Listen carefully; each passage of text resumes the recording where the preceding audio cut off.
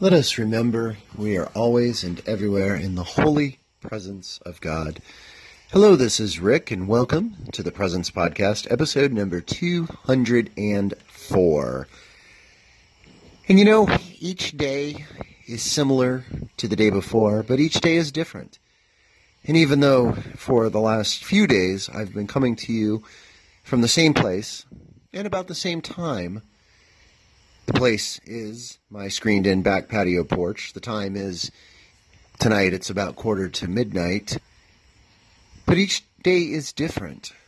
The weather is a little different. The way that the light is, my candles and the incense that I have burning, that's different.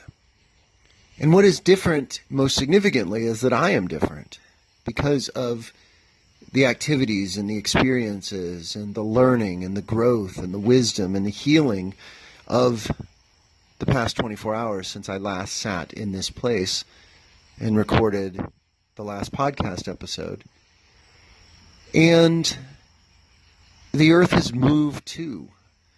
We are not in the same place in our annual trek or pilgrimage, as my favorite prayer writer, Father Edward Hayes, says in the Prayers for a Planetary Pilgrim book that I pray each morning and night, or at least I try to. So we're not the same. We're not in the same place, the earth, and the moon and the phase is not the same. So what is the same? Well, the same is that God is present. God is present here within me and around me. God is present with you as you listen, wherever you might be, whoever you might be. God permeates everything. And all we need to do is recognize that, quiet our minds and our restless hearts, and just be aware of the presence of God which surrounds us. Well, today I kept my eyes, my ears, and my soul open to be mindful of that experience of the presence of God. And I'm grateful that you're here with me, wherever you are, listening tonight. So today was a day of connection in various ways, and it was a day of reconnection. And it was with an old friend. Now, I'm not going to use the name of this friend. I just prefer to not. But he is someone that I have known for at least a decade. We were at the same church a number of years back. He was a music director there, and just remember hearing him sing and hearing him proclaim God in that wonderful way. He also worked with the children and worked with my children when they were little, every year doing a musical presentation, a chorale or a choir presentation. But more than that, he and I worked together on a very special prayer service, time of prayer, gathering for prayer. We called it the Essence, and it was sort of base Christian community and conversation and table fellowship, and just a really wonderful, wonderful time for sharing and being church. But I hadn't really connected with him in a long time, and we briefly reconnected, I think around Christmas time, actually, before Christmas, and at Costco, believe it or not. And that was good, and I saw him at worship for a little while, but then hadn't seen him for a number of months, and my life has changed during those months. And it was really good to take the time today to get together for coffee. We got together not at a national chain who will remain nameless, but a really wonderful local coffee shop that is just such an important part of our community. I'll name them, give them props. Java Central is who they are. And we really talked on a very deep level and connected heart to heart and soul to soul, and it really was wonderful because it meant that we were in a place where we could do that. That both of us have done work, both of us are seeking to be present, be more present to ourselves and to God and to feelings and brokenness.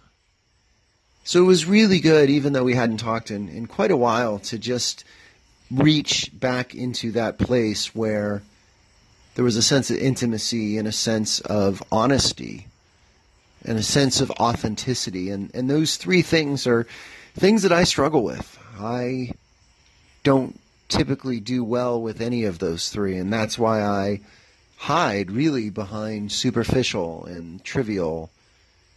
I'm good at small talk, and I like small talk. That being said, when I use small talk or trivial talk, as I would call it, to dodge the possibility of a deeper, more real conversation, I'm running, I'm hiding. And with certain people, that is appropriate. I know that. In certain contexts, that's good and wise. Yet, with a friend like this friend today, it would be a waste of time if all we did was complain or gripe or even celebrate that which is surface, that which is trivial. And I'm glad we didn't, this friend and I. And we didn't talk for that long. Both of us had busy days and full days, and this was one moment of a much fuller day. And he had some things to attend to with his family. But it was good to know that this was just a beginning, and that whatever form future conversations will take, we reconnected in a way that will open the door to more. And I think that's really what the spiritual life and the life of recovery and the life of faith is all about, is opening the door of our hearts and our souls and our relationships to the more. One way of thinking about God is the infinite ground of being. I think that was Paul Tillich, the great theologian of the 1950s and 60s. I think he was the one that coined that phrase, or not really a phrase as much as a way of articulating the truth of God, the ground of all being. And the ground of all being has tremendous, tremendous depth. And I guess the question is, how much do I want to plumb that depth, explore that depth? How much do I want to discover? And today, with this friend, I feel like I was courageous enough to go there, to open the door to more. And for that, I'm grateful. And in that was the experience of the presence of God, because any authentic sharing, a communion of words and actions, is holy and is of God. And God enlivens that. God gives the space for that. And God is present in the midst of that. So I ask you to consider, when was the last time you reconnected with a friend? Someone that maybe you were estranged from, maybe someone that you had distance from, or maybe someone you just didn't have time, you didn't make time, create time to be with. What was it like to reconnect? And did it take a while? Did you get to the more? Or did you stay on the surface? And where was God in the midst of that conversation? How did you experience the presence of God there with you? As always, thank you for listening. Blessings and peace.